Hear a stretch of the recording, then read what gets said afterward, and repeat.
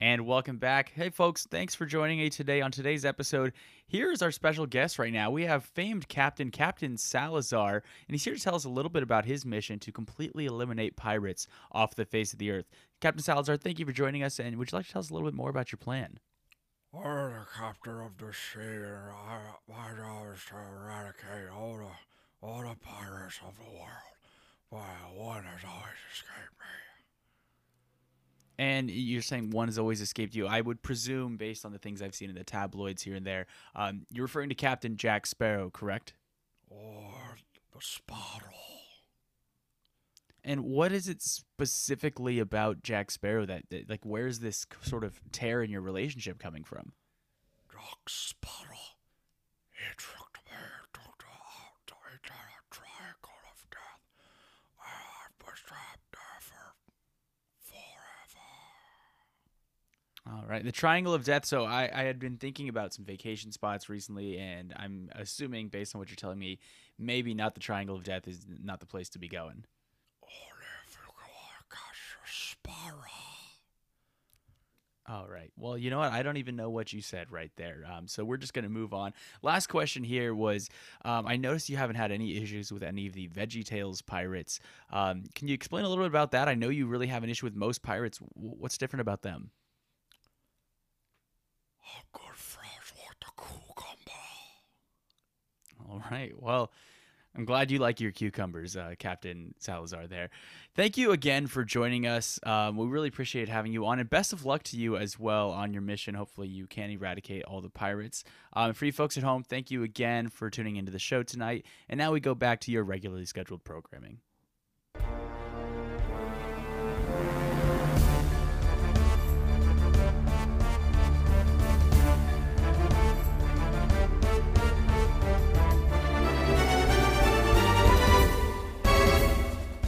Hi, ahoy, mateys, and welcome to the newest episode of I Like a Refund. I don't know why I sound like a Scottish pirate, but we're going this route. Yeah. Joining me today, this is Joel, by the way, Captain Joel, Scurvy Lads.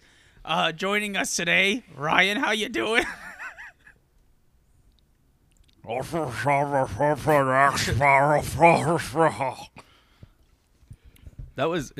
that a Barbosa impersonation or It could be, honestly, it could be most of the cast, for being honest. I mean, it absolutely sounded like Salazar.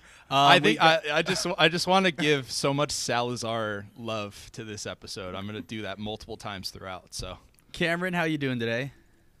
I'm doing great. Unfortunately, I'm not going to be able to stay for this episode. We had some work stuff happen, and so I am very much overwhelmed with work. I've been working since 9 a.m. this morning and just taking a little break off to say hello to everyone. So unfortunately, I know we've been going so many episodes strong in a row, but I am fortunate, like I said, not this one, and I'm so sad, but also I feel like it's an okay episode to kind of have to be the break, because I know how we dare have... you say that when we have guests on, that this is the so- one that's okay to so- miss. So that's what I was gonna say. Is we're definitely gonna miss you, Cameron. But we'd also like to introduce you folks tonight. Yeah. Joining us today, welcoming back Celluloid Jam. We got Zach and Casey here. How you guys doing today? Arr! I be feeling pretty good, lasses and lads. Casey, takes- were you the parrot? Was that what you were? It just takes me a while to work up my pirate voice. So I think they're the two pirates that were British officers and then became pirates just unexpectedly. Yeah. So you guys are in good hands with Casey and Zach. I'm very sorry to not be able to do this episode, but you guys are in great hands. I hope watch this be our highest performing episode. Oh, It will be. Don't They'll say be like, that. oh, Oh. Cameron's not on it. Actually, No. yeah. No, I feel like it's going to be the opposite. Like, Cameron is who I feel like keeps the people coming in. So, like, the moment they hear, thanks. like, oh, he's going to step out, all right, I'm just going to stop it right here. Yeah. Yeah. Our Don't give them any ideas. our audience is like, but who's gonna bring up La La Land? And Zendaya. We just did it right now, so Yeah. Oh, that's true. They got their We're done. fix, okay. yeah, we're good. We hit our quota. The last time we were on this podcast, I made Cameron watch one of the worst movies he'd ever seen, and that's now right. he quote unquote has to work. Yeah, let's be honest, Yeah, Cameron. weird. Like, you just didn't want to do this movie. I understand. Like, just say it.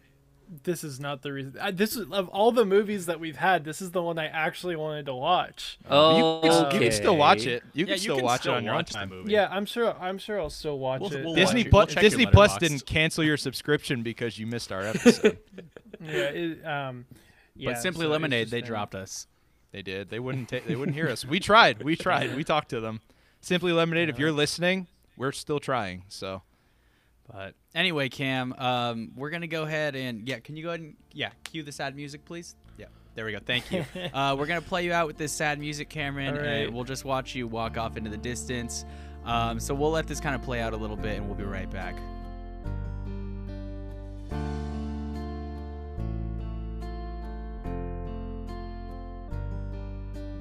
all right. So thank you, Cameron, for joining us ever so briefly. I'm sure Pirates of the Caribbean 5 really missed you watching it this past weekend, but we gave it a couple view bumps that it probably didn't deserve, potentially. But before we go too deep into our film, Joel, of course, always has his fun little question for us to start the show. I think this is a pretty good time for that. Joel, what do you got for us this week? I feel like this is the most official question I've ever had because I wrote it down. Like, What's it's your social wor- security it's number? Wordy, yeah. It's very wordy. So here we go. Let me finish the whole question first, because I feel like someone may want to jump in right away. It's probably me. Here we go. So the Pirates franchise is the most successful film franchise based off of an original Disney attraction. Others including Haunted Mansion, Tower of Terror, Country Bears, Tomorrowland. Spielberg did that Great Moments with Mr. Lincoln movie. And then there's the upcoming Jungle Cruise as well. What original Disney Parks IP would you like to see get the big screen treatment? You can choose to remake one of the ones I mentioned or some other original Disney I IP. don't want to answer first. I think we should go to the guest first. Can I just say one thing real quick? Yes. You said great moments with Mr. Lincoln, right? You're Yeah. talking about the movie Lincoln? Yes. Yeah. That's fantastic. That was Spielberg. I know. That's doing a just Disney attraction. I just love that that's thrown in. Did you write that, or did you find that online? Did you write this yourself? Yeah, I wrote it myself. I think it's hilarious No, that I you found put that as there. I found a question about the. No, yeah, I wrote that myself. I think of that's course. hilarious that you did great moments with Mr. Lincoln as With Lincoln. as Lincoln is the adaptation. That was genius. That was great. Zach, you look hyped, and I know. I mean, do you mind me saying your previous work? Is that okay? He can let him talk about it. Yeah. Just Oh, if wait, you want to what? bring that up, yeah, because you were really hyped about this, and I feel like your background has a little bit to say about that. I don't know if you want to bring that up. Oh, well, absolutely.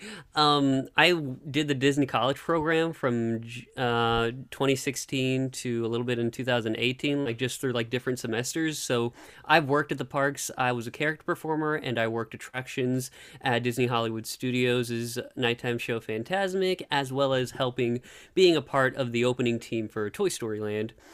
I have thought about this question. I love all the films that you listed, even Lincoln and the Country Bears. And I've thought about what I would want to turn into a feature film. And hands down, Journey into Your Imagination with Figment. I knew yeah. you were gonna That's a say. great choice. I knew someone was gonna say that. Yeah, he's probably. It started out with an ironic love, Figment, the purple dragon that comes from your imagination. If you don't know him, look him up. Oh, he's the best. And the movie would be a mixture of both rides because the ride has had so many incarnations through the 1980s to today. And Epcot, it would start out with Nigel Channing, played by Eric Idle, being the scientist at this science institute, and then they create Figment, who takes all of these up and very esteemed scientists, and he just tries to make their lives a little wackier. And over the course of the movie, it turns into this esteemed science institute into what would be the original Journey into Your Imagination, with the Dreamfinder coming in as a character. So I would say, who plays Dreamfinder? Yeah, that's a great question. Jack Black. That would be fantastic. I was going to say Nick Offerman. Oh, I like that Jack too. Jack Black as his character from that movie with all the clocs. I don't remember what that movie's House called. with the Gulliver's Clock on the Travels? Walls? No. The House with the Clock on the Walls. Yeah, that Clocks on one. the Yeah, Walls. he's just playing that character. Did you say you're bringing Eric Idle back, right, Zach? Yes. All right, awesome. And he had some controversy recently with that ride. Did you see on Twitter? I did. Yeah, it was really funny. It's really funny.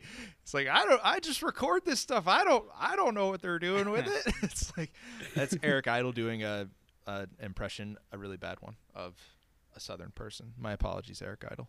Casey, do you have an original Disney attraction that you'd like to see get the big screen treatment?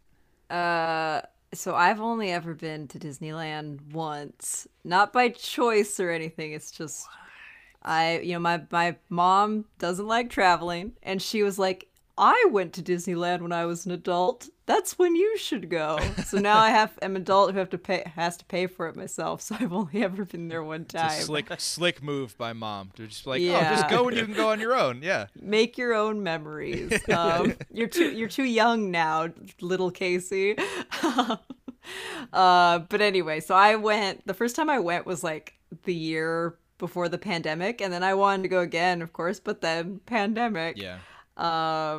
Plus I'm from Montana. It's not like it's easy to get to Disneyland all the time. No. Anyway, my point is I don't have the wide-ranging knowledge of Disney attractions that I know Zach does. So I'm just gonna I've been trying to come up with a movie pitch while he was talking, and this is what I've come up with, okay? All right. You know the movie Last Christmas where she works in like a Christmas store? Oh, yeah. Yeah. Yeah. Well, okay, Pooh's Corner. All right, but she works in the store that just sells Winnie the Pooh merchandise. Oh, so this is like super meta too. I love Like, it. She's in the park. Yeah, same plot as Last Christmas. There's a guy. He might be a ghost. He comes into Pooh's Corner all the time. It's like, I just want you to understand the spirit of Winnie the Pooh. Yeah. He should Which be is- like a Heffalump or a Woozle if that's the case. Yeah. Joelle, have you seen Last Christmas with Amelia Clarke? I haven't seen. My mom and my sister were watching it, or one of them was watching it, and I saw like bits and pieces, but I didn't see the whole thing. I saw this movie, and this idea is incredible. If it based on what that movie was, that would be so funny. I It's love just like Michelle Yeoh's character's like, you haven't moved enough merchandise of Winnie the Pooh. It's just like, I'm sorry, like nobody wants to buy Winnie the Pooh all year round. It's like, You're acting like a real Eeyore Yeah, we main don't- character. it's like, why isn't there more Tigger merchandise? What are we doing here?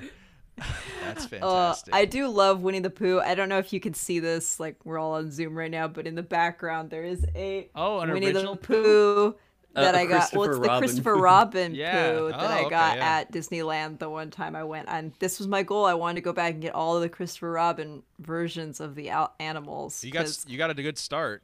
So Yeah. at least you got one. If you exactly. haven't gone, Casey, that in Santa Ana they have the little exhibit, the Inside the Walt Disney Archives, and they have some of the maquettes from Christopher Robin there. That like screen used, yeah, that's pretty cool. Also, I keep forgetting about that. real Christopher quick, Robin is Christopher a Robin, trip. pretty good. Yeah, it's pretty good. Never It's saw it. who is that movie? I love it, but who is that movie aimed at? It starts out with a war, Yeah, like a it real does. war. That movie's wild. Like it's so Wild. funny. Ryan, Matt Berry I wanted to showed go it to for a you second. next. Yeah. This is such a good question. Is it just Disneyland are we doing, or any Disney park? No, any Disney IP, you can go all the way to Tokyo Disney Sea if you want. So like Primeval World that There you closed go, down yeah. at Primeval at World? Animal Kingdom is an option that's on the table. Absolutely. All right, well, I mean, I wouldn't even know. Maelstrom? Maelstrom, yeah. There's so much of their stuff is IP based now. It's really hard to pick. I almost said like you can even take IP like that's in the parks now, but the movie has to be based off of the attraction. Yeah. I think 'Cause I was gonna say like a Star Tours movie would be great. I think I kind of want to just redo one. Ooh. I think they missed the boat on the Haunted Mansion movie. Mama's Haunted Mansion. I think like that movie, like that ride has such a cult following. And blasphemy on my end, I've only ever seen it when it's Nightmare version. And I Ooh. wanted to go, well, because I got my pass in November before the world ended. So I went right as like the Halloween stuff was ending and they were transitioning over. And so like I went in like early March or whatever it was, and it's like, oh, well, they're gonna close it for a little bit and they're gonna refurbish it, like which they've done, and then I'll go when it's finally up again, because they had it as Nightmare for like 5 months. It was crazy, like the longest I've ever had it, and I never got to see it in the original version. But I've seen the Haunted Mansion movie with Eddie Murphy, and that movie is not a good time for a Disney fan. I did not enjoy that. That was when Eddie Murphy was just like, what's this movie about? Wait, Sure. more importantly, what are they paying me? Oh, forget the first question then. I just think from what I've seen of that ride, because there's still elements of it in the Nightmare version, from what I've seen, there's a really interesting story you could tell. And I just think that they missed the boat there. So I would redo Haunted Mansion for sure. I like that. What's up, Zach? Back when I was in Orlando, I did take a backstage tour of the Haunted Mansion that they have over there, and I asked, what is like the consensus for the Haunted Mansion movie with Eddie Murphy, and everybody hates it. But they said if the movie was successful, that they were going to change the story of the Haunted Mansion ride. So instead of like being dressed up as bellhops, they would have all been dressed up as real estate agents. That would be funny. Great work, Imagineering. Well, Joel, what's your answer? What would you go with? So my initial answer that I would like to go with is Thunder because I'm a Western fan. But that's apparently going to be a thing. And I remember like years ago they were saying like kind of a similar situation. They were going to make this Thunder movie to actually give the ride a story, and then like they were going to slowly start implementing story elements into the attraction that led into the movie. So it's almost like reverse of like what Pirates did, where it was like, hey, we made this movie and now we're putting Jack in the ride. They were going to like start slowly adding things to the attraction that would come to play in the movie. But I'm going to toss that idea out the window. What I want is a sea movie. I want a Society of Explorers and Adventurers movie. Oh, that like, just like the connects, TV show that we're getting. Right, exactly. Like, but I want like a feature film of it, and that way we can get a little bit of all the rides. You know what I mean? Maybe we'll get a little bit of that with the Jungle Cruise attraction. Or That's sorry, what. the See, Jungle Cruise if film. you had asked me this question like a year ago, I would have said Jungle Cruise. But now that one's coming out, like I want to see what that's going to look and like. it looks like it's actually going to be good. Like think I'm so, excited yeah. for it. So I haven't seen the trailer since last year. yeah, that's right. Yeah, so I'm excited. I think it's going to be good. I hope it's good. What if Jungle Cruise is secretly like the first movie of the sea? Like, what if we're doing like That's what I'm saying, it MCU could style totally of be, this? yeah. Like, and At it's the just end, we get secretly like a going to do Nick that. Fury. Yeah. It's Mickey Mouse. He's Mick Fury. It's going to be Dr. Nigel Champion. You're part of a bigger world. You just don't know it. Let me tell you about the Society of Explorers and Adventurers initiative. Of course. Though, Hey, can you anybody know, do a Donald Duck? He'd have subtitles. Yeah. Yeah. You know, as someone who did not grow up with Disneyland, the wildest ride to me is that Tom Sawyer adventure or whatever, where it's just you canoe, like you're in a We canoe and you're just canoe. actually canoeing to an Yeah. island. The canoeing, like you're going for like 15-20 minutes too. Like it is tiring. Like Yeah, I'm doing it's- all this around the whole This'll thing. be fun. Yeah, And then you're like you're like barely turning the first corner around Tom Sawyer's Island. You're like, man, when does this end? And the skipper or whatever on the canoe is Just like, yelling you at gotta you. keep moving, otherwise we're never gonna make it. It's like, dude, what are we doing here? What happened? you stand up in the front, guys. My fast pass expires in 5 minutes. Yep. Come on. It's like if I don't get on Space Mountain now, I'm not gonna be able to do it today. I need to get off of this thing. I saw that and I was like, why is this a ride? This is just work. This Yeah. is just actual canoeing. Well, it's like Casey, there's a it's ride at Knott's Berry- immersive. It's very Yeah, immersive. There's a ride at Knott's Berry Farm that's like a children's ride that it's like an old like train car, like the little like seesaw handle looking thing. So it's like you have to like pump your car in order for it to move. And I remember as a kid, I was always like, yeah, this is the greatest ride. And now I'm like, man, like I was just having to like work for that ride. Yeah, Like, I right? could have just done that myself, like at home or something. It's like with Casey Jr. is like really popular over there, and it's like, oh, you got to ride Casey Jr. And the first time I was like, okay, cool, this would be cool. And then we get in like the little train car, and I'm 6'3", and I'm just like barely fitting in this thing with like 3 other people. I'm just like, I mean, they're like, isn't this great? I was like, is it? There's a bigger train like over there. Like, One of my favorite ride experiences was the first time I went to Universal, which was November 2019 for one of a friend's birthdays, and Zach was there, and we went on the Minions ride, and there was like obviously very understaffed, they said there'd be like a 5-minute wait. We were in the right line for like 20 minutes, and then we like get into those little things, and then clearly there's something going wrong with the ride because the people are clearly stalling, and they're just doing like trivia, like what's a Minion trivia. Did they go beep beep boop boop banana? No, we were just all sitting in like our carts, and they were like, "What's a minion's favorite food?" Oh my god. And then and then they had a hard time trying to get to the kid who had his hand raised up because of the stanchions. Like they couldn't like just get there; they had to go around, and they were just like banana. They're like, ridiculous. yeah, that's right. And I could not contain myself. I started laughing, and I just leaned over. He leaned over to me, and he's like, "I love this incompetent ride." Just, oh man, that was so great. funny. You'd never see that at the Disney parks, let me tell you. Never. I told Joel before we started, like, this could easily just divulge Yeah, into we just talk about to theme a parks for Disneyland hours. theme park. But that, unfortunately, is not what our show is about. We talk about movies here. And, Zach, you had the pleasure of choosing our movie this time around. Why don't you tell us a little bit about Pirates of the Caribbean 5, a.k.a. Dead Men Tell No Tales?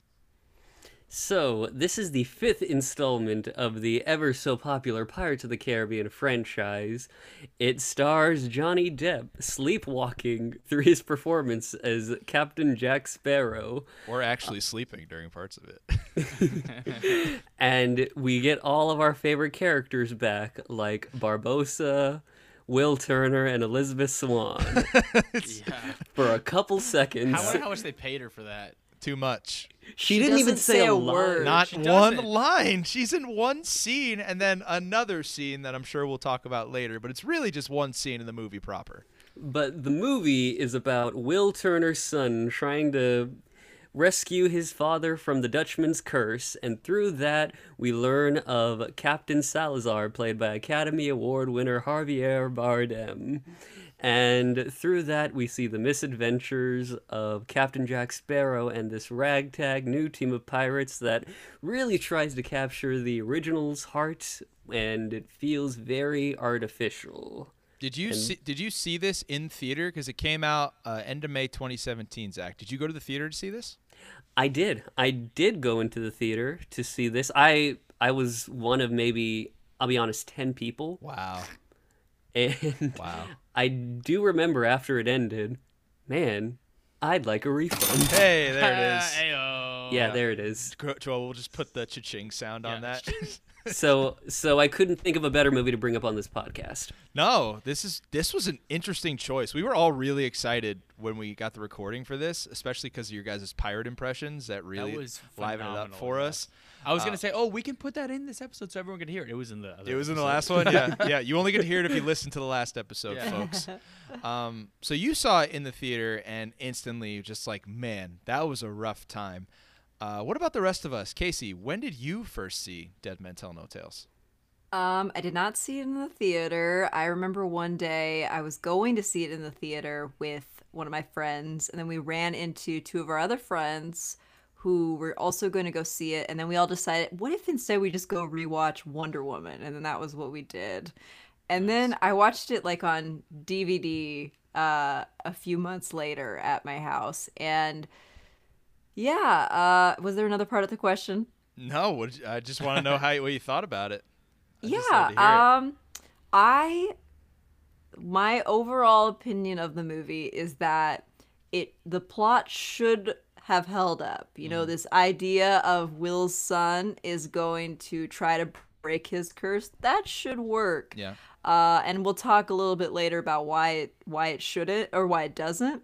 But overall, I do think the idea of the plot is cool enough that I still like it more than the fourth one. And that's one thing Zach has not mentioned, is that he has not actually seen the fourth Pirates film. Interesting. And I that's have personally my least favorite of them. But this one isn't great either. Like, I love the first three films. I think they're one of the best trilogies to come out in years. Gore Verbinski was on it when he made those movies. He was great. He crushed it. Crushed it. I wanted to bring this up in the show, but we can bring it up now. Is this the best Disney live-action series outside of Marvel and Star Wars? Is this their best like series of films? Like franchise-wise? Yeah, franchise-wise, yeah. Financially, I'm sure it is, but I mean, just like critically, I'm not so sure anymore. I will. I was gonna say it depends on what you're. Just a lot.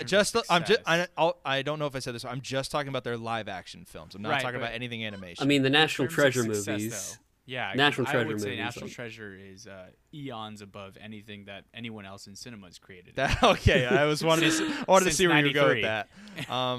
I love National Treasure too. I can't wait for the third one that's supposedly coming. It's coming. And but- the TV series. Yeah. So maybe I wanted to bring this up because I think I may just be forgetting other franchises. Do you guys think of anything that's really at the Pirates level in terms of like success for Disney? Let's say financial. Let's just go financial wise. Race to Witch Mountain. I'm just kidding. I think you might be right. Like just live action, like discounting Star Wars, Yeah. Marvel, and for that matter, Pixar or Disney Animation. Yeah, I would say successfully, the Pirates of the Caribbean, even if the last two weren't stellar, are super bankable. And growing up, it was one of the three like franchise movies that I like absolutely like loved. I loved Star Wars, I loved Pirates of the Caribbean, and I loved the Sam Raimi Spider-Man movies. Yeah. Those are like the movies that I grew up with. I've got the financials for the 5 Pirates movies, and I think if you total them up, they're like $4.5 billion for like box office. Like, you're gonna be tough to beat that anywhere else. It's like I feel like they're like in the Transformers range of like, here's our movies and this is how much we've made off of them, and maybe they don't deserve as much money as they get, but people like what they're watching. Joel, do you like the Pirates films? Oh, I love the Pirates franchise. And then I say that, and then I didn't see this one until last night. Yeah. It was one of those rare situations where I actually avoided a film because I had heard how not great it was. I did that with the fourth one. The fourth one, I people told me how horrible it personally was. love On Stranger Tides. I wouldn't say love, but I Ooh. enjoy On Stranger Tides. For me, the first one's obviously the best. Like, no, there's no question about that. That one could have. Yeah. They could have ended there and just We all been would like have the been happy. highest of highs. Yeah, we all would have been really happy. The next one, pretty solid. The third Dead one, Man's Chest. Yeah, Dead Man's Chest, fun. I Got a Jar of Dirt. It's great, right? I was not a big fan of World's End. I don't know what it is. Maybe I need to rewatch it, but I wasn't a huge fan of World's End. And then I liked Stranger Tides. And then this one, like, if I'm just going to put it in one word, it was forgettable to me. Like, I watched this last night, and I tried to think back to moments that, like, really stood out, and there really just wasn't much. There was a lot of things in it that were not necessarily like that, like, we're like, oh, this is so bad. Like, I never felt, like, personally, like, offended by it, as Cameron would say. But there was never anything that, like, drastically, like, blew me away, like, wow, this is terrible. Like, I can't believe that just happened. Other than the girl having to tell us that she's an astronomer every time that she's on screen. But and she's a horologist too. yeah. That was one of those things that we kept talking about when we were watching the movies. Like, a lot of these pirates have met Elizabeth Swann, and what's the name of the sorceress? Teodalma. Teodalma, and Zoe Saldana plays a pirate in the first movie. It's like these Yeah, that's people right. have met women pirates before. They've met, very fierce women. So why are they acting like this girl is just so like unique and Yeah, like this it was- oddity? Why are they acting it like she's was this very oddity weird. that, I think that's that an they have o- to comment on all the That's time? an overarching issue with the franchise. Like the British Empire, they know about all of these things that have happened in these other 4 movies, and then they're like, they sailed into the Devil's Triangle. No, there's no such thing as the Devil's Triangle. That's just pirate myth. It's like, where have you been? Like, do you know how many of your people have died because of pirate things? And your ship was blown apart by the Flying Dutchman in one of the last movies. You're just like, Devil's Triangle? No one could sail in there. Are you crazy? You must be a traitor. It's like, Yeah. I don't understand that. Like, I don't know why they always go that route where it's like, this could never happen. But meanwhile, they have like an actual witch that they're working with. So That's the dumbest. That's the dumbest yeah. movie moment of this movie for me is when the Devil's Triangle thing happens, and Will's son is like, "We're sailing directly in the Devil's Triangle," and then the captain's like, "Preposterous." Yeah, exactly. And then you see a map, and then straight ahead of them is a Yeah. triangle-shaped portion of uncharted waters. Yeah. Like, dude, what do you think that is? It's mind-boggling. It's crazy. That I was the will first thing I say- noticed. When they first sail into the Devil's Triangle, visually, I really enjoyed that. It reminded me a lot of the first film, because the first film was like, it was what, 2003, Yeah. and it was like the visuals in that were just so fun, getting these like eerie, like foggy moments, and when like especially that like last battle when they're going in and out of the moonlight, and they're going from like alive to being dead, and like, oh, it's fantastic. Yeah, it's so inventive. Yes, and it was really cool to see this one kind of, I don't want to say make a nod, but like continue that visual, motif of those looks. It was really nice. But do you think this is the worst one of the 5 that you've seen? Because Probably because I though I didn't like World's End, like I understand what it did for the story and Right. like the franchise, and I respect that. And like I said, maybe I just need to watch World's End again and I'll like it. Plus, at that time, I guess it was supposed to be the finale of the franchise, Right. so they have to Yeah. tie up a bunch of loose ends, and Mhm. so you could. It's one of those things you can excuse maybe certain elements if you watch it again. But I personally love At World's End. Yeah, me too. That's one of my favorites. I think the opening of At World's End is one of the coolest openings Yeah. of any movie ever. When you have the little, like, they're about to hang all these people, and that little boy starts singing, and then everybody starts singing, and then the coin drops. That is one of the coolest. Like, even as a kid, when I watched it for this first time, it just stood out to me as this stellar opening to a film. Like, it sticks with you. it does. Agreed. Yeah, I think I saw the original trilogy. I think Dead Man's Chest is my least favorite of the 3. Ooh. These but I- are all differing opinions because that's my personal favorite. I love the first one. The first one is always going to be untouchable for me. It's just such a great setup to the world. Like, no, I don't think anyone going into the year 2003 thought a Pirates of the Caribbean movie was going to come out based off of that Disney ride and be like, this is like world building for pirates that we've never seen before. And they crushed it. Like, it's maybe not the best one, but just because of what they were working with and what they turned this into, it's always going to be my favorite. And I like At World's Ends a lot, especially when they're like in the scene with like the like 10 different pirate nations, and they're just like, I am the Yeah. new leader of the pirates. No, I'm the new leader. And Elizabeth Swann was like, I was there when the other pirate leader died. And they're like, okay, you're in charge now. Well, they vote, Yeah, and they do. they all vote for themselves Except except Jack. for Jack Yeah. Sparrow, who votes for her, and I think that's a really good moment for him. It's also, they introduce Keith Richards Oh as my his God. father, Oh my God. and he's playing the little guitar. So many Yeah. good moments in that movie. Is it too long? Not long enough for me. How's mom? He pulls up the dead, shriveled head. She So looks great. Yeah, she but looks like, great. and the second one, I'm going to make a case for being probably one of the best blockbusters of the 2000s. Yeah, for sure. Because there's so many iconic, just not only images but scenes in Dead Man's Chest. The introduction of Davy Jones, Yeah. who is the Oh best my villain. God. Barbosa, he was a villain at first, but then he becomes like a. it's like an like, anti-hero. Exactly, but Davy Jones is so mind-blowing. Like, whoever thought to make his beard tentacles, the Kraken scene, the ball scene. It was probably the same guy that had the fan up in Javier Bardem's face the whole time, blowing his hair in the wind. I bet it was the same guy that was doing that. Well, and the Yeah, to fact bring that it it was back. like, no, I was gonna say the fact that they got the You go ahead. science guy to be Davy Jones is like It was cool. crazy to me. You Yeah. know, like I was like, really, Bill Nye the science guy? That's crazy. I thought it was the singer from the Monkees was Davy Jones. It's actually, I think it was Shaun from Shaun of the Dead. Oh, Oh yeah. Yeah. No, you're right. it's all of them. They rotate. It's like Mr. Megorium's Wonder Emporium. They got like 5 different actors playing the same role. I cut Casey off. What were you gonna say there, Casey? I was gonna say, to transition back to Dead Men Tell No Tales, like we talk about Davy Jones, those special effects just look so good. Like Yeah. they are peak special effects, and nothing can ever really topple them. So even though, you know, Salazar, I think would look cool if Yeah. you didn't have this other amazing thing to compare it to. It seems like a step down. Yeah. And I just never know how, like watching it, I'm like, sometimes he looks good, sometimes he, you know, I can tell that it's CGI.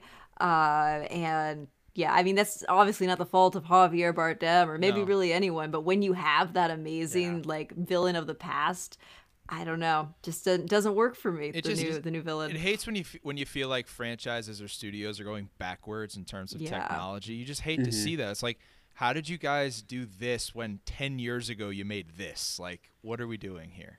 Exactly. Ryan, really quick, I wanted to touch on something that you mentioned that I think is super important here Okay. because it kept popping into my mind last night while I was watching this.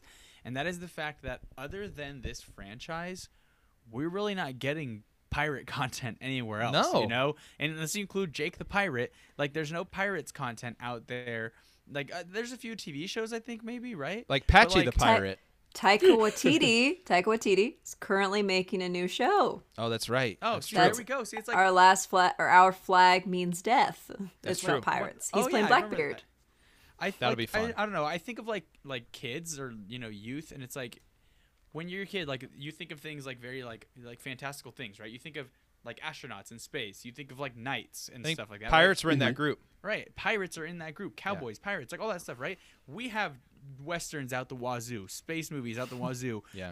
There's medieval films and TV shows, all the time. Game of Thrones and Yeah, stuff Game like of Thrones, that. exactly. Treasure Planet. Yeah, right. But it's like, when do we get pirates? And it's like, this was it. And I think that was something that kept going through my mind last night. Was like, yeah, maybe I'm not enjoying this that much, but pirates are still on the screen. I think pirates are really cool. Yeah. I've tried to imagine seeing these huge sailing ships out there in the water, just Yeah. going to battle with each other. Like actually experiencing that and like what that would look like. I don't know if any of you ever saw the show at Treasure Island in Vegas. Where they have like the live cannons and they're like shooting at each other, and it's like, yes, like I want to see this stuff. And it's, unless you go to Pirates Dinner Adventure in Buena Park, like you're not gonna be seeing much more pirates content. No, not really. I don't Trying know to how think of much like you other are. examples like from the past. I mean, there's Cutthroat Island. Hook kind of is a pirate movie. Yeah, I guess. Yeah. That might be. Muppets Treasure A Island. third of Page Master. I don't know how much you all know about like the history of real pirates, but basically everything we know about pirates and our modern perception of pirates and kind of the Pirates of the Caribbean perception of pirates is based entirely on one book called The General History of the Pirates. And pirates is spelled with a Y. And it's this old book that was contemporary to the times of pirates. And, it was released in several editions. And the first edition, is pretty factual. It's written by someone who's under a pen name. You don't know who it is. And then this book gets really successful. So another edition is released, and these stories get a little bit more outlandish. Then the third edition is released, and the stories are even more outlandish and crazy. And some of them are probably completely untrue, but presented as fact. And like some of the characters in the story, or in this book that's about fact and history, are just completely unreal people. Then there's no record that they exist. So, and that's what I think is very interesting about like our modern perception of pirates, is it's completely shaped by a historical account that it's probably not that accurate. And that's another fun thing, is that, and nobody knows who wrote it, which is also very interesting. Sounds like another very popular book that people follow along to. I have a really important thing that I want to say in regards to this movie. Before we do that, though, I'm going to throw a quick word to our synopsis. This is the part of the show where we do a brief little rundown of what you should expect at the beginning of this movie to get you prepared for the conversation further. So we're going to go into that. Many years have passed since our last excursion, and we find a young Henry Turner, son of Will and Elizabeth, looking for a way to break the curse of the Dutchman and free his father of his life trapped at sea. To do so, he will team up with the scientist Karina Smith, whose father left her the map that no man can read, to one day lead her to this mysterious treasure. But no nefarious journey at sea is complete without the legend himself, Captain Jack Sparrow. I want to talk about this movie in an important sense because I think it's going to be one of the first times that someone is coming into this episode of our show and is needing to be told why they're wrong. Because I watched this for the first time ever earlier today to prepare for the show, and I really like this movie. I really liked it a lot, and I don't know why. I had warned Joel and Cameron last week that I tell you, man, as soon as that score starts playing, I'm going to get sucked back into this world, and I'm going to be having a good time. That's exactly what happened. Like, I think we were like I have it in my notes. It was like 5 minutes in. I heard the score and I was like, oh my god, this music is so good. Like, I'm back. Let's go to the Pirates. And I noticed like all of the the CGI for Captain Salazar and his men it's rough. Like you said, Casey, compared to Davy Jones's crew, like it's not comparable, and the story does not hold up. And I can't wait to hear you kind of explain that further. But everybody has that franchise where they're like, I don't care what's happening. I enjoy these characters. I like what's going on. Like Fast and the Furious is like that for people. Transformers is like that for people that don't know good taste in film. Everybody has those, and maybe Pirates is just my version of that. I don't really know. I don't know what else to say. Like, I really had a good time with this. I have some complaints, and I'm sure we'll touch on them, but yeah, I didn't think I was going to be the only person coming into this episode that was actually going to enjoy this film. Well, I mean, like you said, it's like it's kind of going back to what you were saying and what I was saying. Like, when else do we get this kind of content? Right. You know, like I said, forgettable. Absolutely. Like, I don't think I'll ever watch this again, but not necessarily because I hated it, but more just because it was like, it didn't really, content wise, it didn't feel like it contained a lot, you know, but it was like, at the end of the day, I was watching, you know, a giant building being pulled down the street by horses. Like, that's hilarious. You know, was, like, yeah. So it's like there's still stuff there that I can totally see why you would. I can see you enjoying this. Yeah. Yeah. I was bummed about. I knew going into it that Will Turner and Elizabeth Swann were not going to be major parts of the film. I knew that. I think like if I had seen this in theater and I didn't know that they were going to be a big part of it, I probably would have been more upset. But coming into it, it didn't bother me. And this is the Jack Sparrow character, played by Johnny Depp, is just so, even in a movie where he's not giving it 100%, he's still so entertaining that whatever he's doing, I'm just captivated. Like, I remember like the bank robbing scene that you talk about, like they open the safe in front of like the whole town square and he's just laying in there and he's drunk. You're just like, oh, what was I doing? What was I doing in here? Let me think. Give me a minute. Let me think about this. And then as all the action's going on, he just pops up. It's like, oh, I've got it. I'm robbing a bank. just gets pulled away by the bank. Like, I don't know. Like, I just really like this character. I love the lore of the world. So I think it didn't matter to me like that it was really lacking. I just really had a good time. So I would love to hear what you guys think about like plot elements, and we could really dive into this because my mind might get swayed by the end of this episode. It really could happen, and I'm curious to see what everybody's saying. So Zach, since you picked this one, what's something maybe about this movie that you really want to hit home with people? Like, this is why this is not a good film. What's something that really bothers you about Pirates 5? I think the thing for me is that it just kind of feels soulless in a way because it's been years since On Straighter Ties has come out at this point, and it's still a popular enough franchise that I'm sure Disney was hoping we can start things up again with this and maybe take it into a new direction.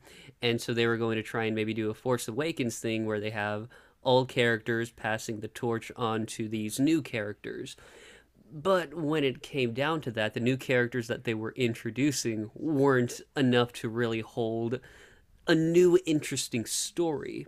Henry and Karina are basically just discounted Will and Elizabeth, right? Like that's what it was. They didn't even that's hide how I that. see them. Yeah, they didn't exactly. even hide it.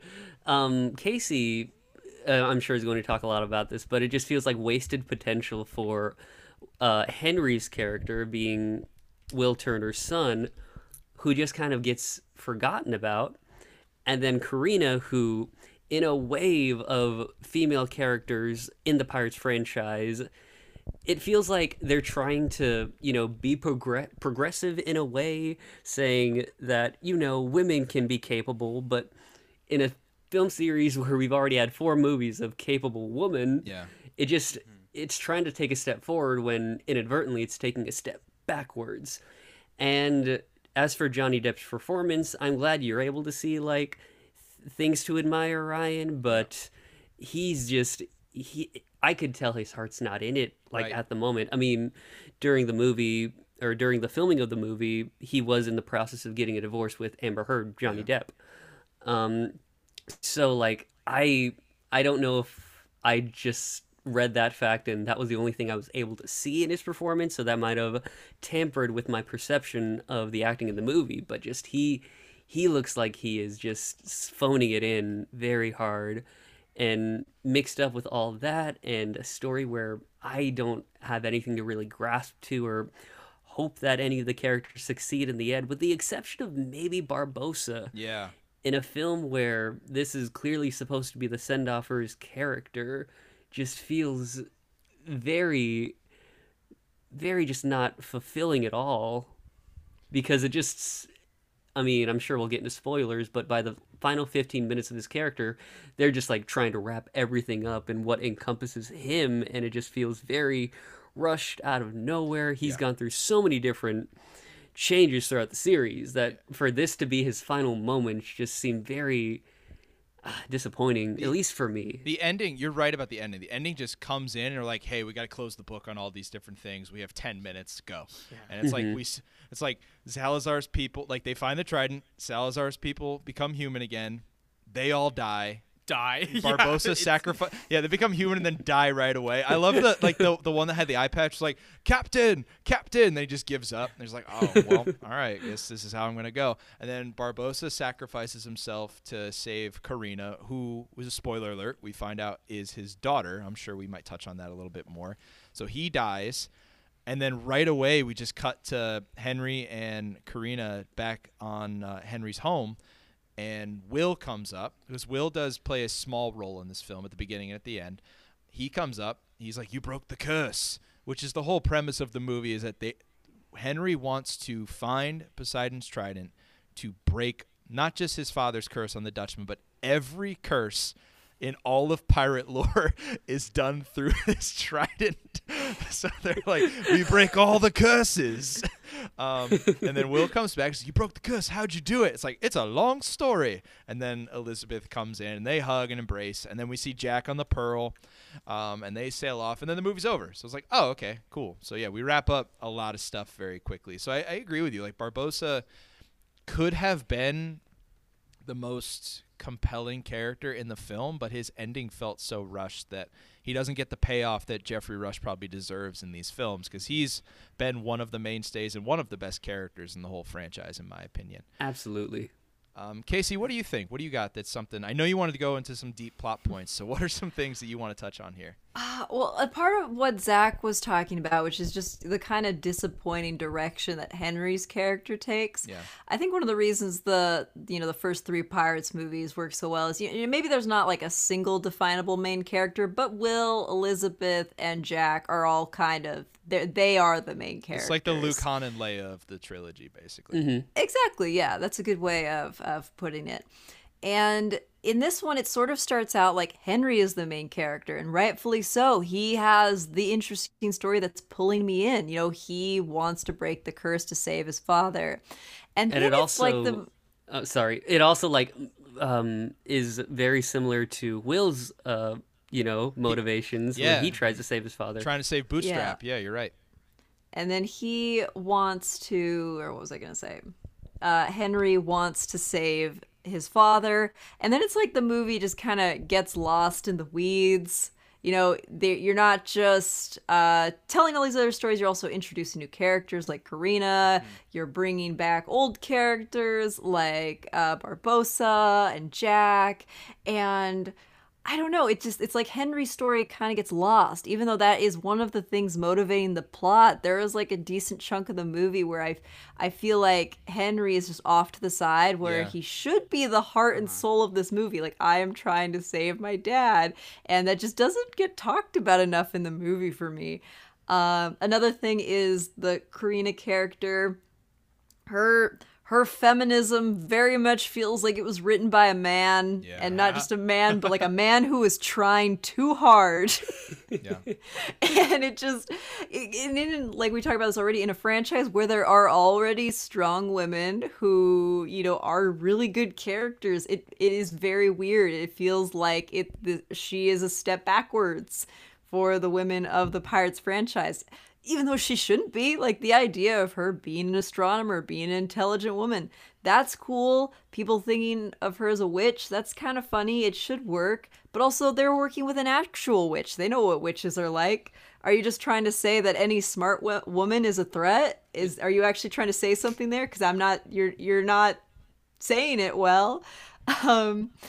And then, also what Zach said about Barbossa, very unsatisfying ending for a character that is taking us through the entire franchise. He gets a daughter at the last minute, which that is, to me, the most unnecessary part of this film. Like, she could have just not had that as a motivation, not had this whole father thing as a motivation. She could have just been a random girl, a random woman who is an astronomer who gets sucked into this journey and had no attachment to Barbossa whatsoever. And I think I would have liked both of their stories a lot more. Yeah. Yeah. I think those are the Casey big things.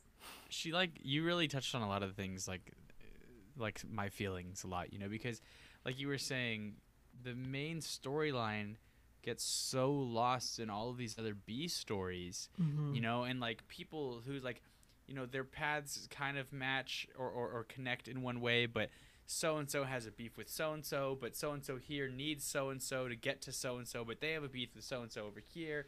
Don't you think, isn't that kind of like the heart of the trilogy, the films though? Like, that happens all the time, I feel like. Right. Barbossa reluctantly work with each other. Well, that's what I was going to say is it works better, whereas in this one, it's like, it just never felt like it truly clicked. Oh, okay, yeah. And like Casey was saying, it's like the main story just gets lost because it's like, well, wait, hold on. What's the most important thing that's going to come out of this? You know what I mean? Like, is it Jack's well-being? Is it Will being freed? Is it her finding her astronomy stuff? Is it what's happening with Barbossa and Salazar versus Jack? It's like, which one of these is really where I'm supposed to be paying attention?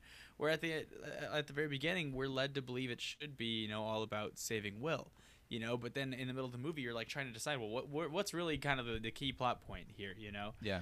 And then like you said too, Casey, like that was one of the other things that like really frustrated me was the whole Barbossa being her dad was just so unnecessary and just thrown in there at like the last second. Like she already had motives to be on this journey, with all of her astronomy stuff. Like, why did we have to attach her to somebody else? We didn't need to do that.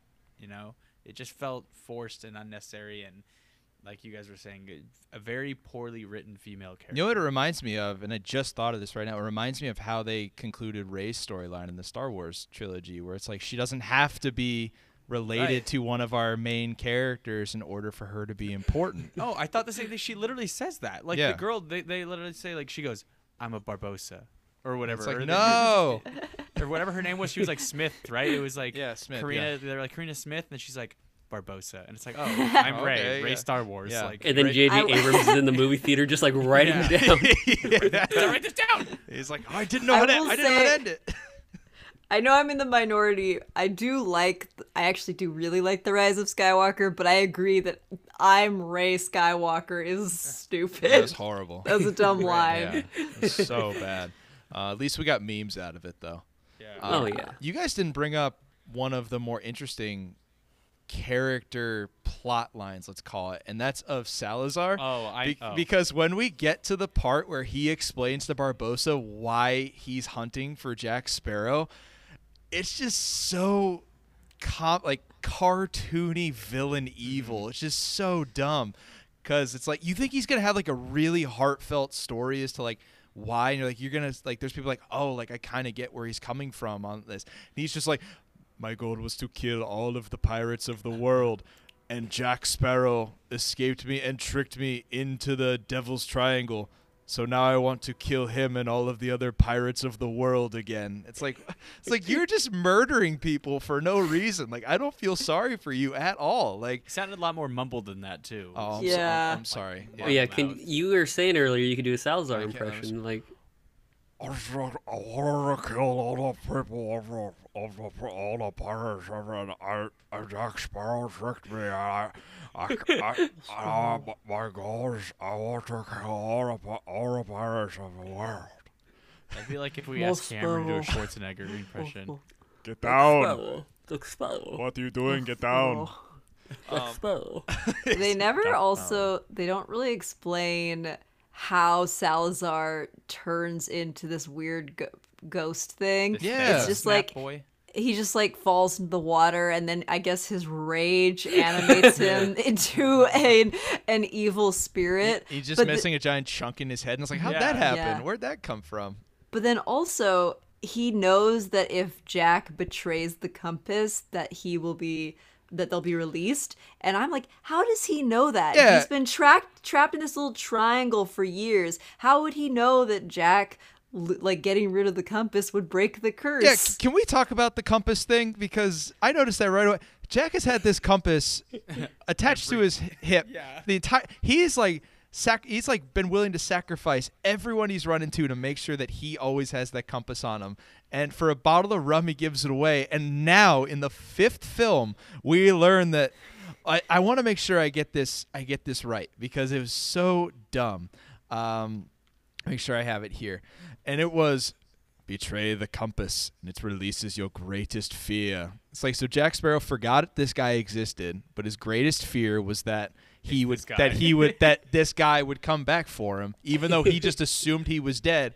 And if Jack Sparrow hands the compass over, which, by the way, he has lost the compass other times in this franchise, but now, because he physically put it on a bar top and was willing to trade it for a bottle of rum, these ghost pirates that have been trapped in the Devil's Triangle for God knows how long are finally free to roam the seas again. It's like, you can't throw that plot line in there in your 5th film and have me take it seriously. You just can't do that. I didn't even think about that, but you are totally right, Ryan. It was crazy to me, like, and then the fact that we have that scene where I was talking about the flashback, and they cap it off with, like, young Jack Sparrow, which, if you haven't seen this, one of the funniest things you could see is CGI young Jack Sparrow, because he looks crazy. I hated it. He looks I like hated it. he looks like, you know, remember Robert Downey Jr. in Civil War? They make like 20-year-old RDJ. Like, he looks like that, but like a shitty version.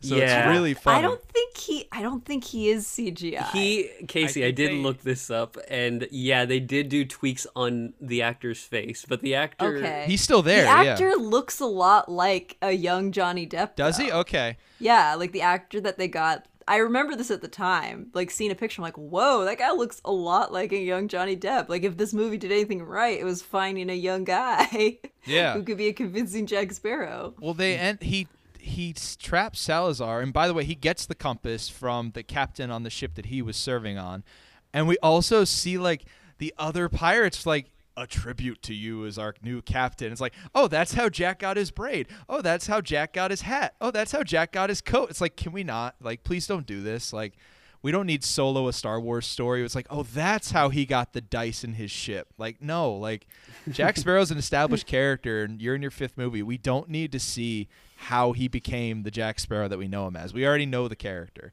I just thought that whole scene was so lazy and tried to give exposition as to who this Salazar character is, and they didn't do it. Because the way they told Davy Jones's story, Man. it's just not even close to the same heart and level to that. I just thought it was so late. Like, if you had Salazar be a character where, like, he's your overarching villain for like a couple films, like, and you slowly built him up and had a good reason to do it, that'd be great. But he's one and done. He's out. Like, we don't care. Like, at this point, nobody's seeing Pirates of the Caribbean films for the plot. Like, I'm sorry. It's just, they threw plot out the window by the time At World's End came around, and Now it's just you go because it's a fun time. At least that's how I see the pirate films, and I'm sure a lot of people feel that same way. But don't shoehorn in some stuff that kind of ruins other elements of your previous films, because those still hold up, and I don't want them to ruin that. But I think I'd love to hear a couple more compelling things about some of the scenes that we haven't gone over yet. But before we do that, we're going to throw a quick word to our sponsors. We talked a little bit about the Pirates theme park ride, and I don't remember what year they did this, but Johnny Depp's Jack Sparrow and Barbossa were not always in the theme park ride. They added those later after the success of the Pirates franchise. Zach, I want to throw to you first, and everybody can take a shot at this. Where in the ride, let's just talk strictly Disneyland, because it's the only one that I think we've all been to. Where in the Pirates ride can we fit in something from Dead Men Tell No Tales? I would love to see where we would put something. What do you got for me? Oh, that's easy. I guess we have to put Salazar somewhere. Right. And I think the only place where it would make the most sense is I know one of the versions of the ride, when you're going down the waterfalls, you have that little mist projection. And I think that might be the only place you can kind of put them that makes sense. You are speaking my language, man. I'm almost right in the exact same spot. That's exactly what I was going to say. The only thing I would change is you would have the black sludge from his mouth fall on you as you're going under it instead of water. Just like, well, he's like, Dead Man Tell No Tales. It's just like, what is hitting me? Like, this is disgusting. Like, what are we doing here? Like, it's what we have to do. Somebody should write a letter. We should find out if we can make this happen. Joel, are you going the same route? Yeah, that's why I was like getting all hyped when Zach was saying it, because I was like, that's the only spot that really makes sense. The only other thing I could potentially think but it's one of my favorite moments, so I wouldn't change it, is when you're going past the first ship that you see with the pirate skeleton steering the ship with the lightning in the background. Yeah. You could probably sneak Salazar in there somewhere. No, I don't want to. But that moment's too perfect that you just don't mess with it. I don't want to mess with that. I will say I didn't mind when they added the Jack Sparrows to the ride. It was fine. Yeah. Does Barbossa bother you? Yes. Yeah. Because of the fact this is why. Because of the fact that it completely throws off the forced perspective of that ship. It's true. All of a sudden, you have Barbossa up there, and it's like, wait, hold on. I can see the captain's quarters right there, and you're telling me this man is going to fit in there like a full-on bedroom? Like, it doesn't work. Like, they have to take him off or, like, just use his voice or something, make a tiny animatronic. I don't know. But, like, the forced perspective no longer works because you have this normal-sized animatronic on what's clearly a small ship. What was up there before? It was just a smaller pirate captain, right?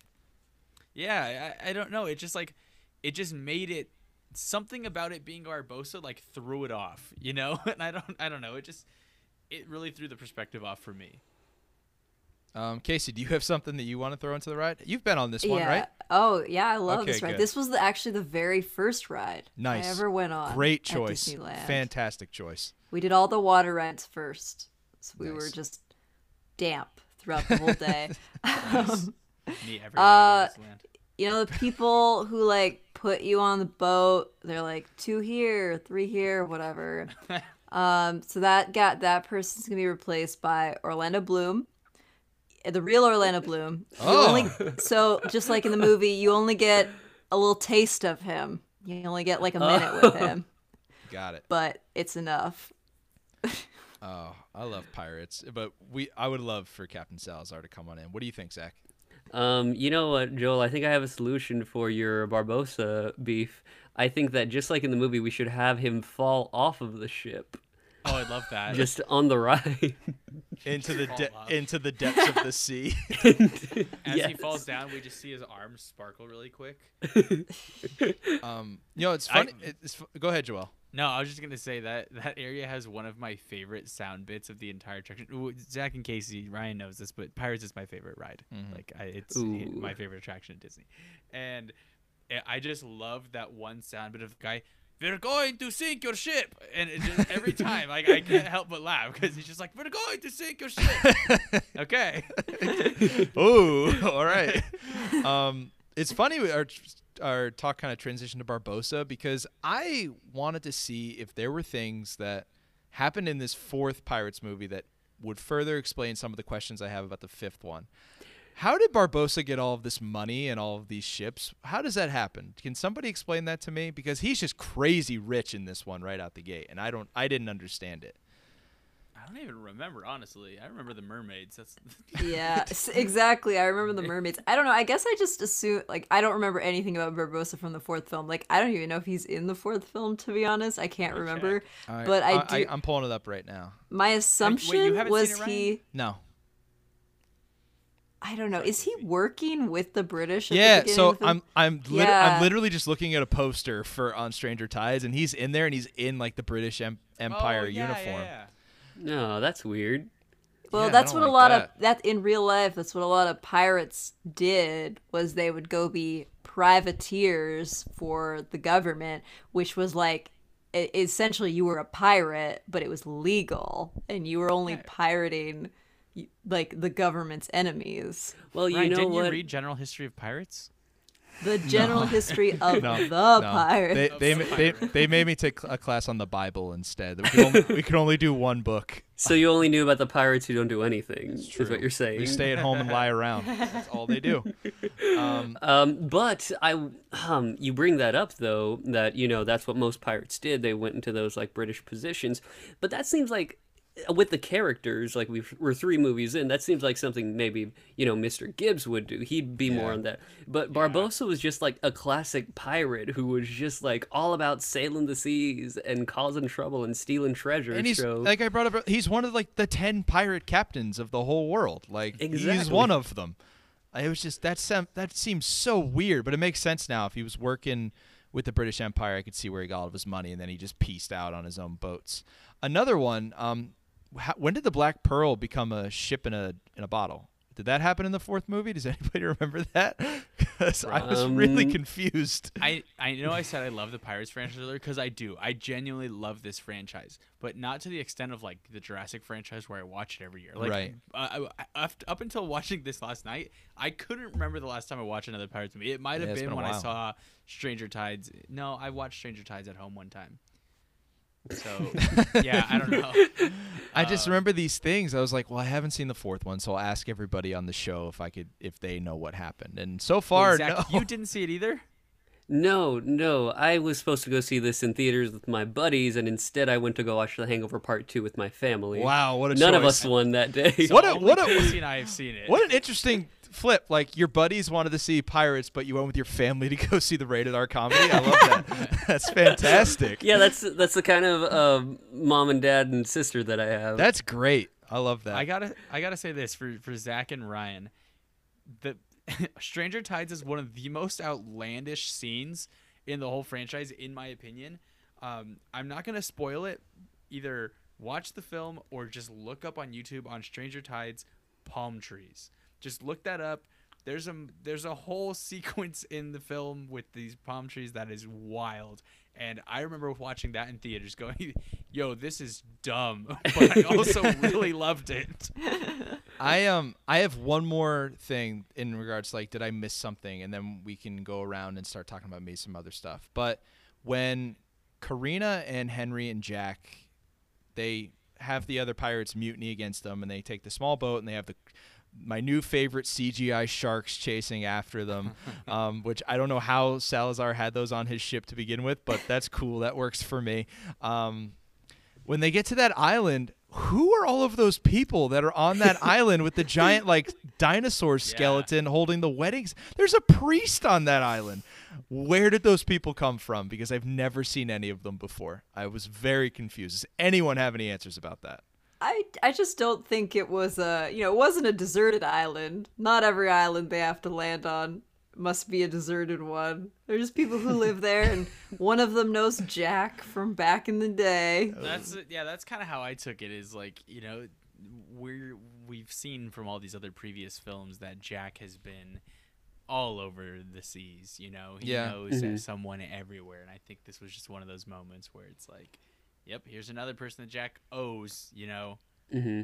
It's like how like how Paul McCartney is his uncle. It's the same kind of thing. Like we don't need explanation. We'll just have that. That scene was horrible. Like Horrible. It doesn't bother me that Paul McCartney was in the movie. It bothers me that it was such a throwaway scene that we didn't need. It was so bad. And Disney probably had to dish out a lot of money because that's like a whole Beatle. Yeah, it's one whole Beatle. And when you compare that again to the introduction of Keith Richards in At World's End, and it's like you see like his hands strumming the guitar first, or maybe you hear it first, and then you see it, and then you see him. Oof. Well, no, like it starts. His introduction goes like he shoots like one of the pirates who's like has the floor. Remember? Okay. Like somebody's yeah, arguing, and then like Yeah, he gets you're shot in right. the chest. Because it's at the round table meeting. Yeah, you're right.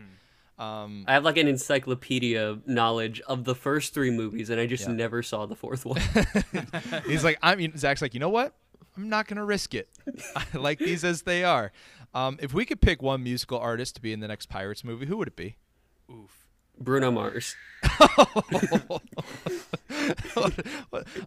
They're going with like old school rock and roll bands, and Zach's just like, nope, we're changing it up here. Bruno He's gonna Mars. be a parrot. Oh, that would be so funny. Andrea Bocelli. Oh my god, that would be so good. I can't think. Casey, do you have one? I'm really struggling with. Oh man, yeah, I'm trying to think, and like now the only name popping into my head is Macklemore. Oh my god, It's like I got it in my head and I couldn't get it out. that's so good. Wait, I got one. Okay. Michael Bolton. Oh Yes. Oh yeah, that's the right Oh, answer. yes. Every Yeah, that's the every answer. episode, or every time Ryan and I are gonna go edit, we show up into the thing, and then we'll like be talking, and then at one point one of us will just go, "All right, boys, let's get to it," To it. and then we like echo ourselves. Yeah. Oh, Michael Bolton's the right answer. Yeah, you nailed it, Zach. If they don't do that in this, is the time. Oh, Captain Jack Sparrow. I'm surprised he hasn't had a cameo already after how popular that song was. That's like the second most popular Lonely Island song. That like, was my favorite. that one's my favorite too. Like Yeah. that song is great. He's got to be in the next one. Which, funny enough, are they hinting at a 6th one at the end of this movie? Let's I know. let's touch on that a little bit here. Man. Let's talk about that. Let's talk about that end credit scene. What do you guys think about that one? Who wants Well, to I go know first? when I was like looking at the end, like at the very end of it, Yeah. right? We just see those things on the ground, and I was like, "What is this?" And then I realized, this is a load of barnacles. I heard that. I mean, we talked about a little bit earlier the ending where like Will comes back home and he embraces Elizabeth and Jack sails off. But in the post-credit scene, it's just Will and Elizabeth sleeping in their bed, and I guess Gross. the remnants of a Davy Jones's ship member shows up, and it's supposed to look like it was just a dream because Will wakes up and there's nobody there. But then the camera pans down to the floor, and we see like the barnacles and stuff on the ground. So like, we're just doing guesswork here. We don't know. Is there a 6th movie announced? Do we know? I think like recently, weren't they hinting that they were going to just not include Johnny Depp as Jack Sparrow? Right. Which at that point, like, I know there's some Why do controversy around that, but just why bother? Yeah, exactly. Like, just you can't do that. But let's say they did that and they did it without him, and maybe they're like, hey, Orlando Bloom and Keira Knightley, you guys want to be in the forefront of this one? If they were, because they're clearly setting up to, like, if they make another one with that end credit scene, then those two are like barely in the movie again. I'm gonna be like, what the hell was that? Like, what are we doing? So like, what are they setting up here? Does anybody have a guess? A new ride.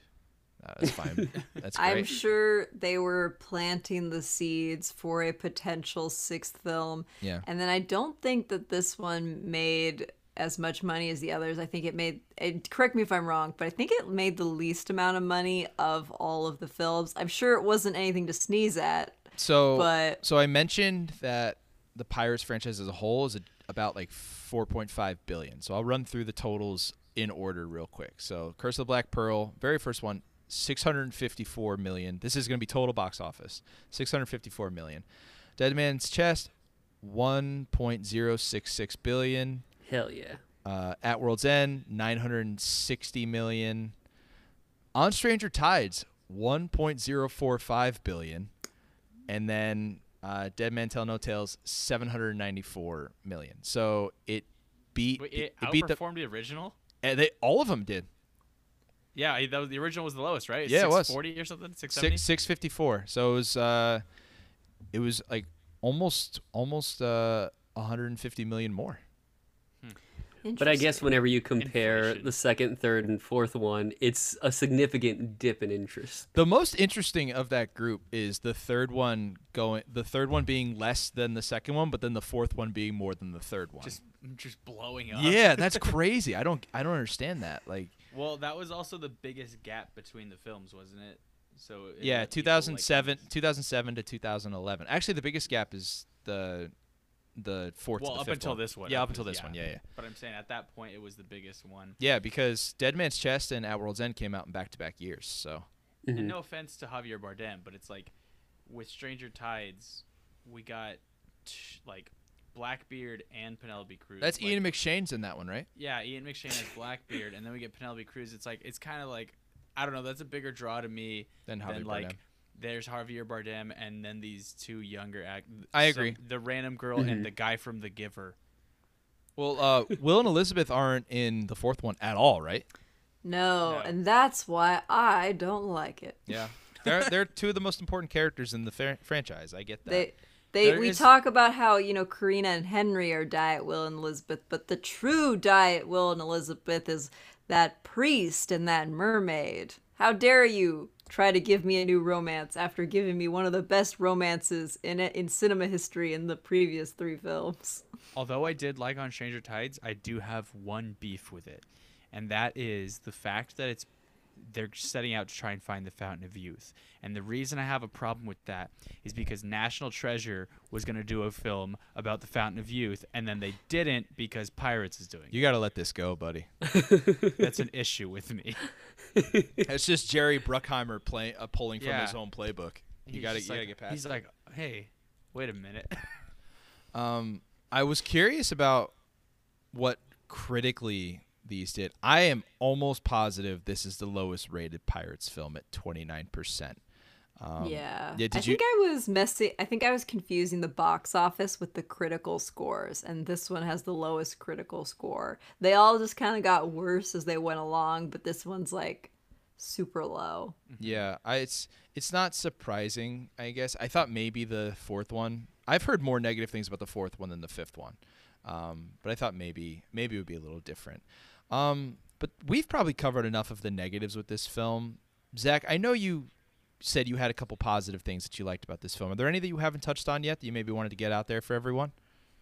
Yeah, this is my first time rewatching it since I watched it in a theater, and I think knowing that it wasn't going to be up to caliber with the first 3, I was able to look at it with a little bit of a kinder light, and there are a lot of entertaining sequences that feel like classic Pirates. You've already mentioned the opening stealing of the vault scene is admittedly fun. Yeah. Same for the execution scene. Whenever they cut That's back my to favorite Korea. scene. That was my favorite. was When fun. when everybody in the crowd was going back and forth and back and forth. I love that. That was Yeah, great. that's delightful. And then he's like, he's spinning, but he's still like With the in the guillotine. guillotine. Yeah.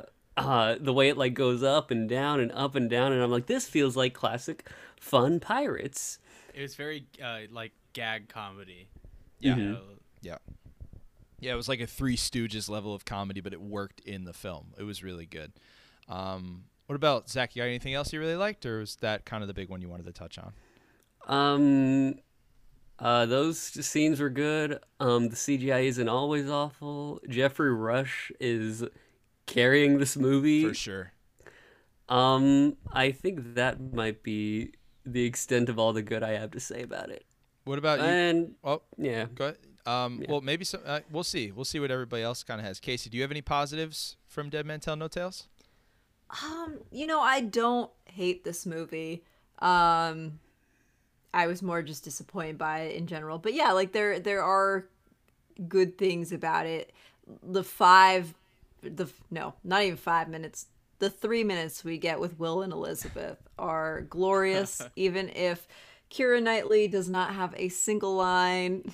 The camera's looking right at her. Could have said anything. Nope. Anything. Hasn't nothing. seen her husband in like 18 years. Nope. Exactly. Not and a word. like 8 years. He comes around once every 10 years. Oh yeah, you're right. That's true. and you just feel that. You feel that chemistry between these two amazing actors who are playing characters who already have this established relationship with that we know and care about, and that was amazing. I wish that they had more of that in the film. I don't know if there was scheduling conflicts and that's why they couldn't do it, or if they just didn't want to, but it does make me happy that Will and Elizabeth finally had an actual happy ending. At least we got to see them, which was great. I think the original Pirates trilogy is an amazing trilogy. Yep. With an ending that is probably better because it isn't a happy ending, a truly happy ending. But I am glad that a few movies later they do get that sort of happy fairy tale ending that they deserve. Yeah, I would agree. What about you, Joel? You got anything positive to take from this film? Yeah, like watching pirates just blow up. I just love that it's like they're getting hit with cannonballs or like just driven through and they just explode. It doesn't make a ton of sense. I understand there's a lot of gunpowder in there, but I don't know. I just like watching the pirate ships explode. That's it. Well, That's do you think potentially there's something they could have changed in this movie that maybe would have made it better? Like, is there something that if you had the reins you could fix to maybe make the movie a little bit better? I would replace Karina with the redhead from the ride. Ooh. And have her not be related to Barbossa. Or maybe still. I like that. She just like has more of a pirate personality. She's more, I don't know, what's the word? There's a word. Maybe malicious. Maybe just don't have your like only female character be portrayed as either a witch or a whore in most of the movie, and that wouldn't be too bad either. I know they're pirates, but still, like, come on. I would have loved a more focused story. Like, okay, here's actually a positive that I liked. I loved all the parts where, what the hell is the guy's name? Henry Turner. I loved when Henry would be like upset with Jack because Jack's just kind of like, whatever about all it. And then Henry's like, no, like, hello, like, we're doing something here, and like he would kind of like, like toughen up a little bit with Jack. He is the one scene on the ship where Jack is asleep. Yeah, exactly. That's exactly what he's talking like, you're about. doing nothing. He's like, you call this nothing? It's like, yeah, you're drunk and you're sleeping. It's like, I'm doing two things at once. Yeah. No, but like, imagine like had the story been a lot more focused, and they were just like the whole movie was just kind of like them going through all of it together. Like the robbing the bank, and like you guys even said the guillotine scene, like that was so much fun. Probably could have gotten rid of all that. Like we didn't need any of that stuff. It didn't really drive the story in any way. It was this just movie like, let's put this out there. You could probably cut 25 minutes out of this movie and still get to every point that you hit. And it's still really short too. Yeah, just over 2 hours. Yeah, Casey, do you have anything that maybe you could do to make this better? I feel like your answer is just like make Will and Elizabeth the main characters again. Oh, that would be nice. But I don't think you have to do that. It just would be nice to have a little bit more of them. But I think some big things I would do is just, have a different script in a lot of places, but, make Henry more of a main character and, his thing, the driving force, make Salazar as a villain make more sense. Yeah. I think his motivation of, I just want to kill pirates and like, that was my whole goal in life and that'll be my goal now. Like that's fine with me, but his whole supernatural element to him just doesn't make a lot of sense to me. And I would like to know more about that.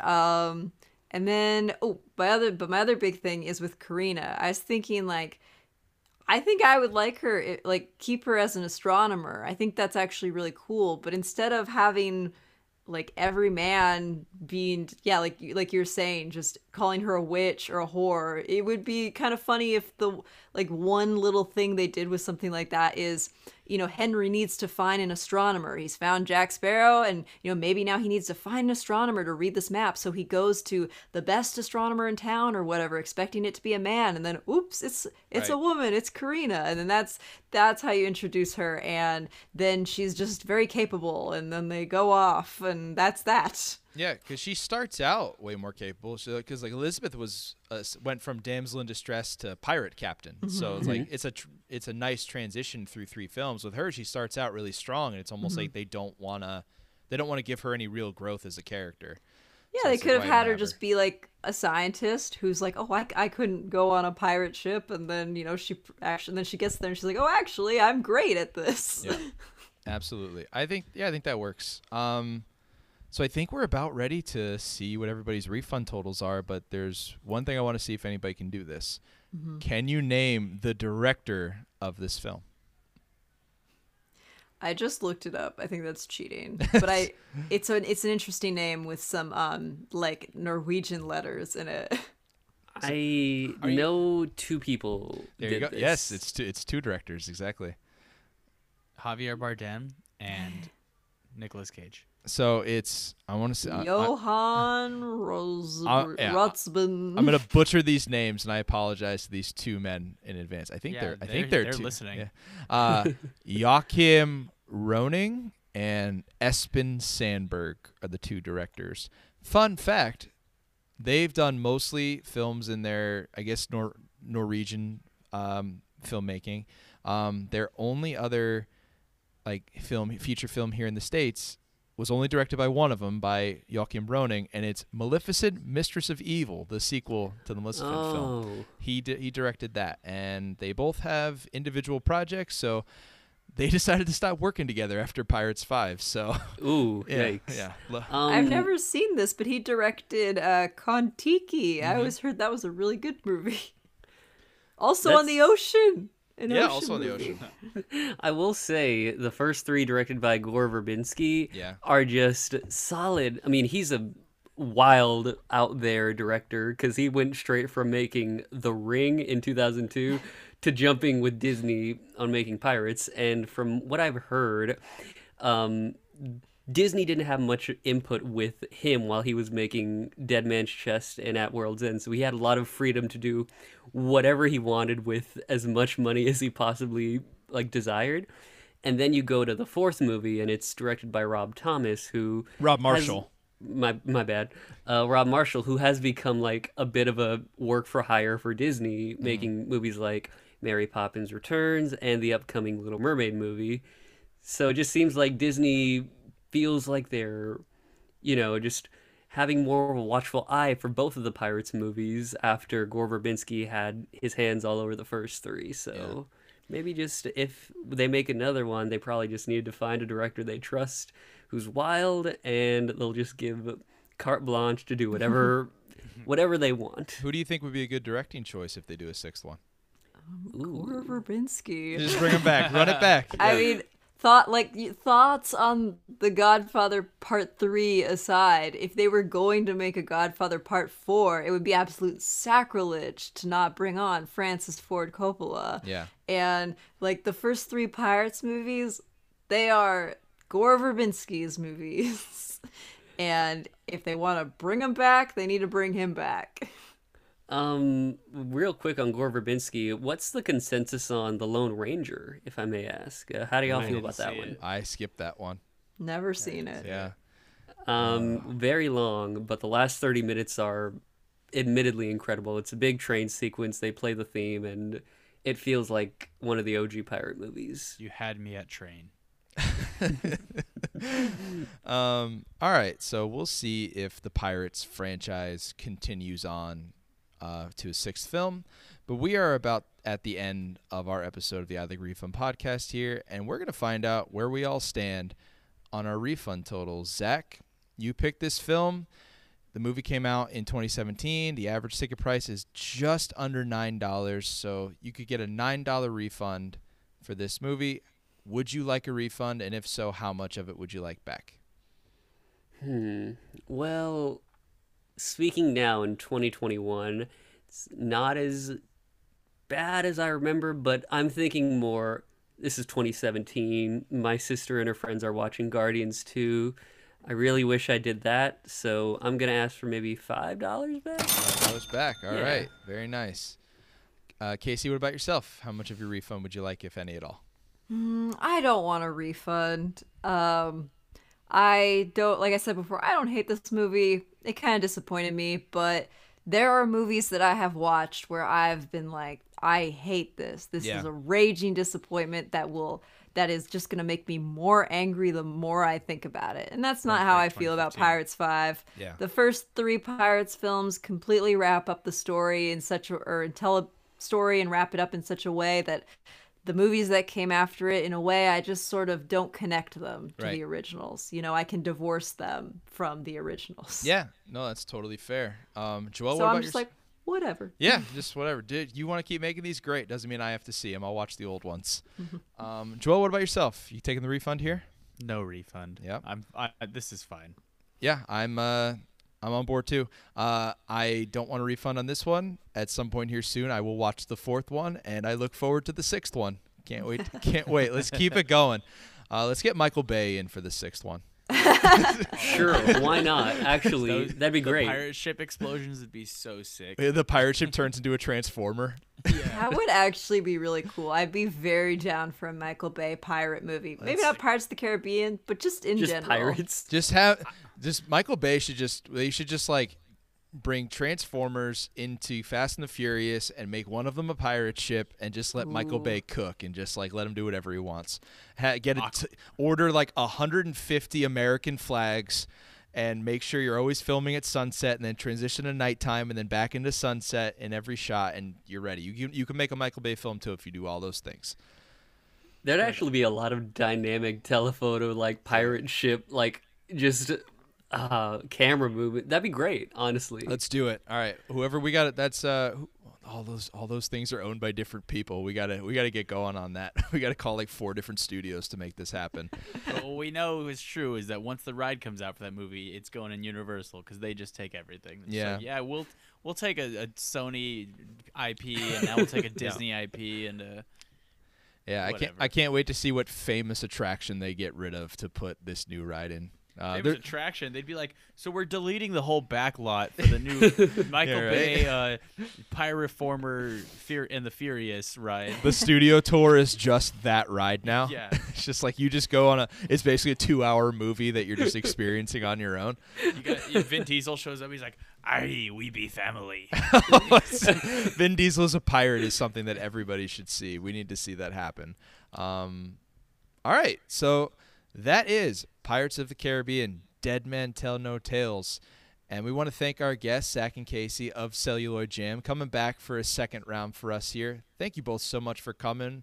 What do you guys got cooking on your show coming up? Will you tell us where can the people find you?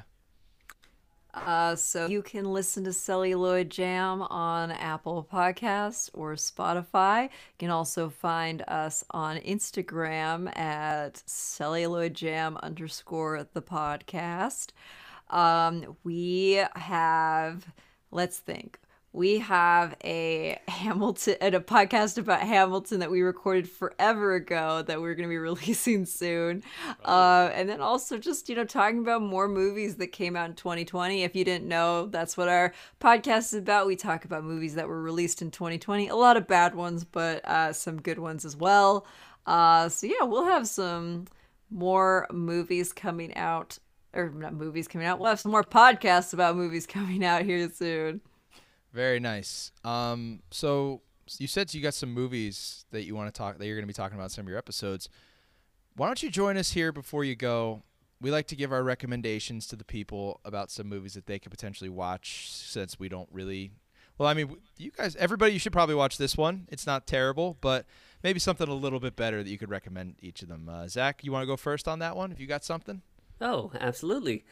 I am going to suggest, if you have HBO Max, they currently have Josie and the Pussycats from 2001. Oh, nice. What a pull. I recently watched this for the first time because it's gained a bit of a cult following and they just celebrated their 20th anniversary.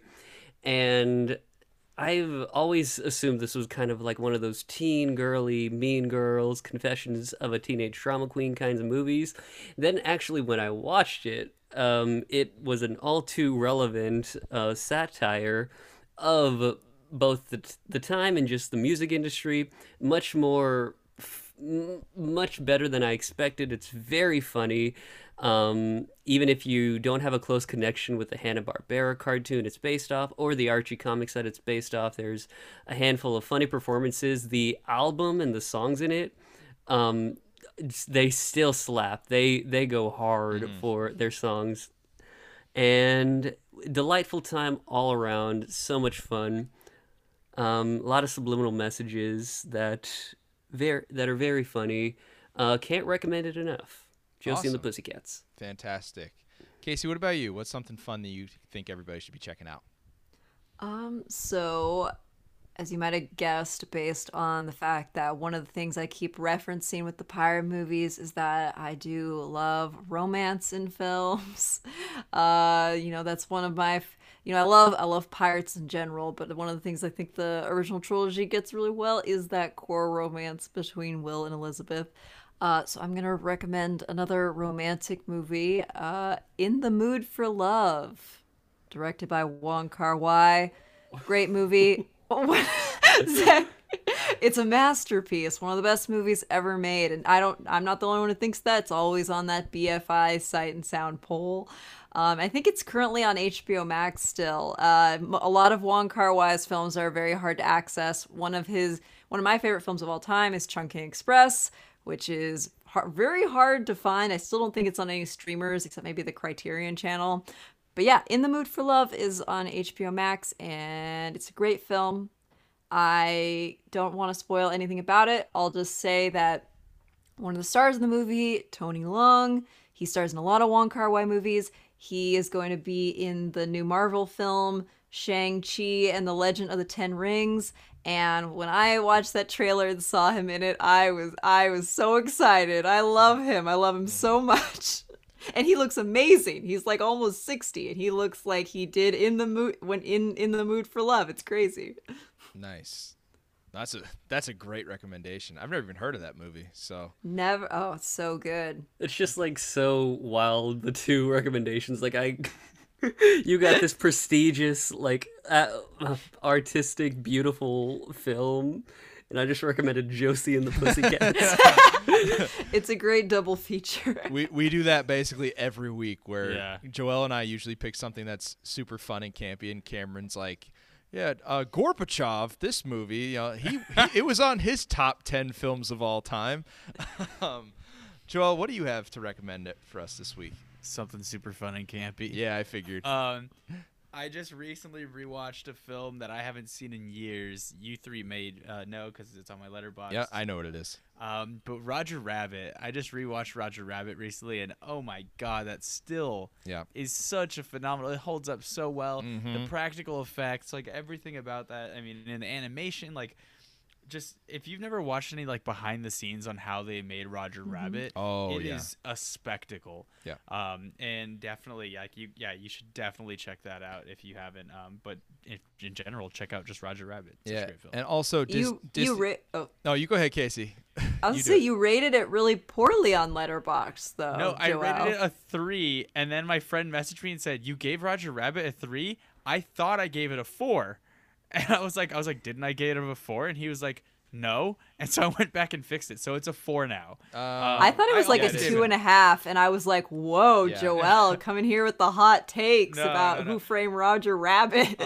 And I almost gave it a 5. Like, honestly, like, a big thing for me when I'm trying to rate films that I have to separate for myself is I always take into consideration, like, the production aspect of things, and, like, I need to separate that and just, be really just about the film itself and not about like, oh well, they had to do this to get that shot, but yeah, no, it's fantastic and it still holds up, so it's great. Also, Disney, I know you listen to our show, put the costumed Roger Rabbit back in the theme park. I want to take my picture with him. That's all I want. He used to be in the Disney sing-along videos, and I always wanted to meet him, and I never got to, so bring him back. I'm going to stay in the Disney realm a little bit here, and this is a movie that actually was brought up earlier in the show as a good pirate movie, and I wanted to have this as the recommendation because this is my favorite pirate movie, and it's Muppet Treasure Island.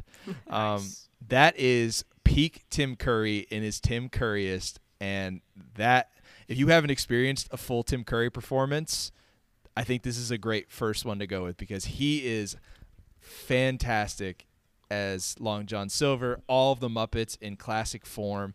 It's a really interesting point in the Muppets because I believe it was the first feature film after Jim Henson had passed away. So it's a couple of characters don't get a lot of shine, but the ones that do, they really stand out. And Muppet Treasure Island might be my favorite Muppet movie. It's between that and Muppets Take Manhattan. It's a very close battle between the two, but I love Muppet Treasure Island. So go check that out now. After you finish the episode, go watch that, and then watch everybody else's recommendations, because that was a good round we had there. Cameron probably would have said like some 6-episode miniseries on BBC or something like that. I don't know what he would have said. Don't worry, I'm gonna text him. Well, he'll be on the post. Whoa, excuse me. Yeah, we'll find out what he recommends. All right, so that'll about do it for this week's episode of the I'd Like a Refund podcast. Thank you, everybody, so much for checking us out again. You can always find us on our social medias at Refund Pod. See what next episodes we got cooking up for you. We got some fun stuff in the pipeline we can't wait to tell you about. You can also check us out on all of your podcasting platforms, Apple, Spotify. Check us out and check out Celluloid Jam. Thank you guys again so much for joining us. We really appreciate it. Thank you so much for having us. Happy to be here. Yeah, and we'll do this again sometime in the future, because this was a great time. I know we all feel that way. Enjoy having you guys on. All right, thanks everybody for this week's episode of the I'd Like a Refund podcast. See you next time.